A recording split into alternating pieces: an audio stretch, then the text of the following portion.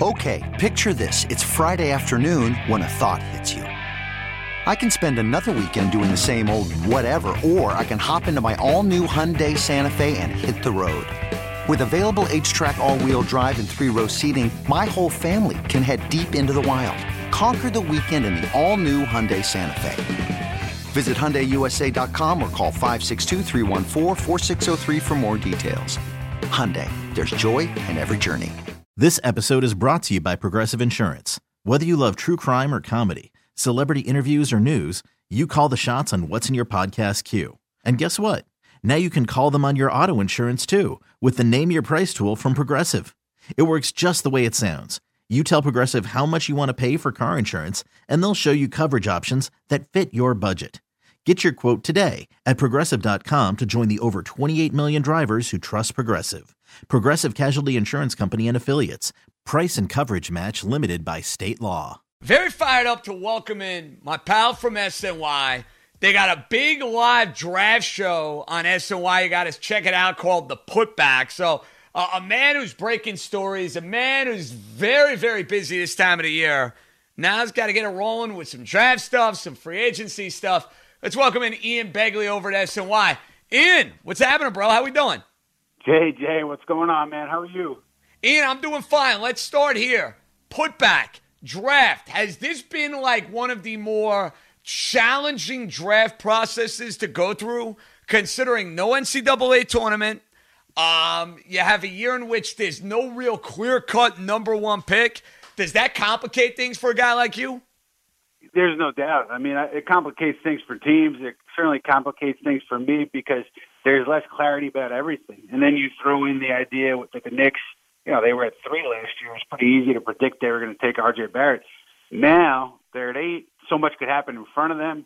I think they're going to, still consider all their options, even leading up to tomorrow night. So it's certainly the lack of clarity from all teams on how to view a lot of these players has thrown a wrench into the process. Ian, do you get the sense that for Leon Rose and company, it's a best player available type deal, or are they prioritizing an individual position? I think here's the thing. I think if they sit at 8, right, I think it's best player available. I think that there are, like if Obi Toppin, if they felt maybe there was a deal that made sense, they could sneak up to get him. I think they would consider that. I think some people over there are high on Tyrese Halliburton, so maybe there's a deal to sneak up and grab him, or if he's there at 8, I could see him getting strong consideration. But I think if you're at 8, I think it is best player available. But that changes, though, JJ, if they do a Russell Westbrook trade, because then I think you're looking at wing, obviously more than point guard, because you have the point guard in place. All right, let's get to Russell Westbrook. Ian, I want absolutely no part of him. I understand he is an all-world player throughout a good portion of his career. I thought he was a disaster last year with the Rockets. I thought his body broke down again. I think his jump shot is something that is as ugly as can be, and I don't think that's going to age with time. JJ, let me say this. The one challenge for the Knicks, right, and whether you're talking about Russell Westbrook or Chris Paul or whoever it is, no, I don't think anybody's going to come here alone. So you need somebody that's in your building that has the respect of players around the league, that has the ear of players around the league, that's going to tell these players, hey, the Knicks, they're doing it right. They're on a good path here, like that can help you sell your organization. So that's not a reason to trade for Russell Westbrook, but it's a factor that, players, none of these young guys, I don't think, want to be the first guy in New York. So you need somebody here who's established, who's going to help sell your franchise in the direction you're going. That's why I think a move like Russell Westbrook makes sense. I think the contract's brutal. I think his style of play wouldn't hold up well over the life of his deal, but that's, I think, one factor that at least you have to talk about when you're talking about Westbrook and the Knicks. Better fit for the Knicks, Westbrook or Freddie coming over from Toronto? I mean, there's no question that it's Van Vliet, right? But I think that my guess there is Toronto's going to come with a strong offer, and I don't think, at least from what I've heard the last couple of weeks, I can't see the Knicks going over the top enough with an offer to Van Vliet where he would, consider turning that Toronto offer down. That's my best guess. And also with the Van Vliet market, it's limited a little bit now because of the Chris Paul trade with Phoenix. Now Phoenix has a point guard, so they're not going to be in on Van Vliet. So that's kind of how I see things sit with Fred. But in a vacuum, the Knicks side, Fred Van Vliet, great guard, young guard, fits the timeline of the way you want to build with the young players. So certainly he would be a better fit than Russell Westbrook. But if there are reasons why I think I would be surprised if Freddie ended up here. All right, Ian, let's get to what is the story that is like moving and shaking in so many different ways. James Harden and the potential of coming to Brooklyn. It sure seems like James Harden wants out of Houston. He wants to come to Brooklyn, but being able to make that happen, that is the question. From what you're hearing around the league, how realistic is it that on opening night at the end of 2020, James Harden is wearing a Brooklyn Nets uniform?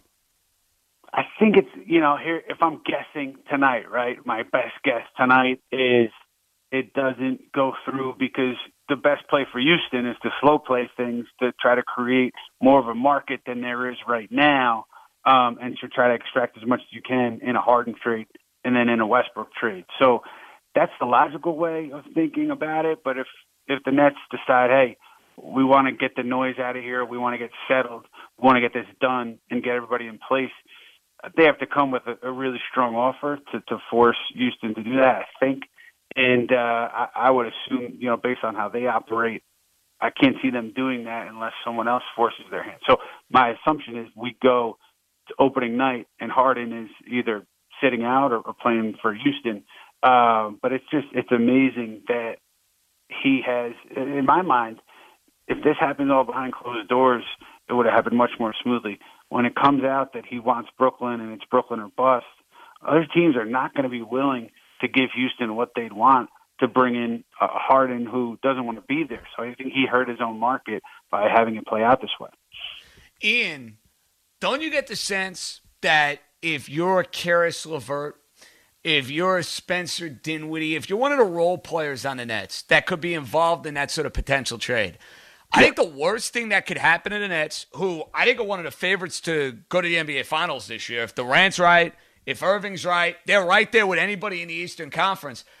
I wouldn't want this, though, looming over the team throughout the course of the year. Do you think that could have like a negative impact on a lot of those other guys in Brooklyn, maybe in some way just like waiting for that other shoe to drop? That's such a good point, JJ. I mean, you saw it with the Lakers, with the Anthony Davis stuff before that trade went through. That was a mess. And you could see that, that element being a factor here for Brooklyn. And if I'm Sean Marks and I'm Steve Nash, and I think that that's a possibility, maybe that causes me to be more aggressive to getting this thing done, because that's the last thing you want, right? Especially for a coach who's never been a head coach before.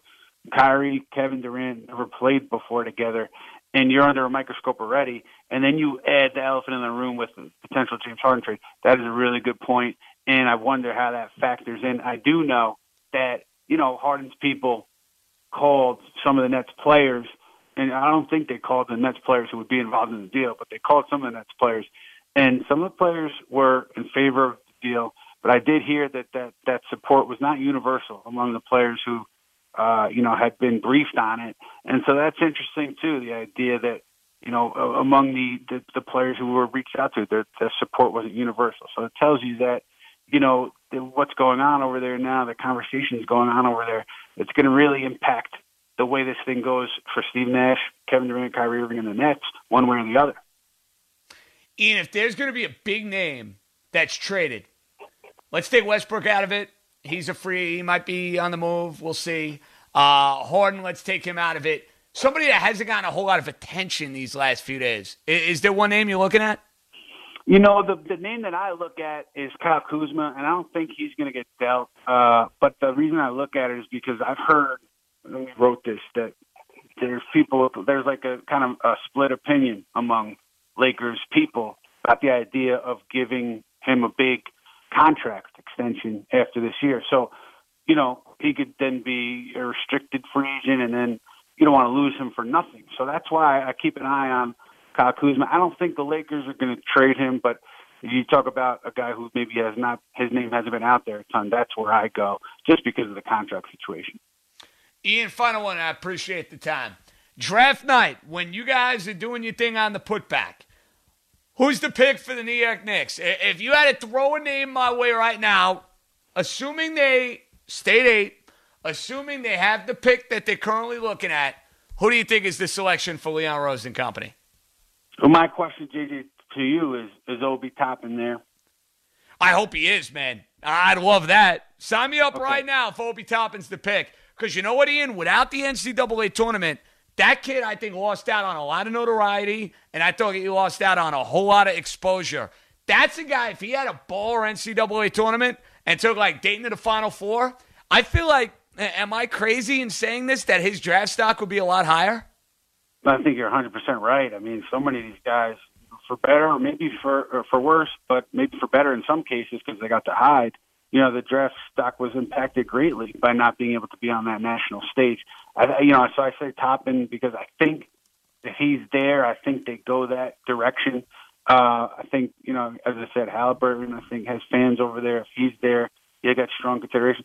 The player that I wonder about, JJ, Carlos Jr., like, I think that would be, people think it would be a reach at 8, but he did well in his workout, I heard, and, you know, some teams see him as higher than Halliburton on their draft board. So it could surprise people and go Carlos Jr., but I think if Toppin's there, at least what I'm hearing right now, he would be the guy. Ian Begley, SNY NBA Insider Extraordinaire. And Ian, where can we check out the show tomorrow night throughout the draft? Yeah, so we're going live, JJ. We're actually going live during the day at noon. You can check us out on the SNY social media platforms. We'll be on Facebook, Twitter, YouTube, and we're talking draft. It'll be 8 hours before we get going. There'll be plenty of rumors to talk about. But come check us out at noon tomorrow on those social media platforms for SNY. We're going to have some fun. Ian, tremendous stuff, bro. Miss you. Keep up the good work. We'll do this again soon, hopefully with limited interruptions, okay? JJ, look forward to it, my friend. Be well. I'll talk to you soon. That's the great Ian Begley. Likes the idea of Westbrook a little bit more than I do. And not so sure that opening night Harden is a member of the Brooklyn Nets. Okay, picture this. It's Friday afternoon when a thought hits you. I can spend another weekend doing the same old whatever, or I can hop into my all-new Hyundai Santa Fe and hit the road. With available H-Track all-wheel drive and 3-row seating, my whole family can head deep into the wild. Conquer the weekend in the all-new Hyundai Santa Fe. Visit HyundaiUSA.com or call 562-314-4603 for more details. Hyundai, there's joy in every journey. This episode is brought to you by Progressive Insurance. Whether you love true crime or comedy, celebrity interviews or news, you call the shots on what's in your podcast queue. And guess what? Now you can call them on your auto insurance too with the Name Your Price tool from Progressive. It works just the way it sounds. You tell Progressive how much you want to pay for car insurance, and they'll show you coverage options that fit your budget. Get your quote today at Progressive.com to join the over 28 million drivers who trust Progressive. Progressive Casualty Insurance Company and Affiliates. Price and coverage match limited by state law.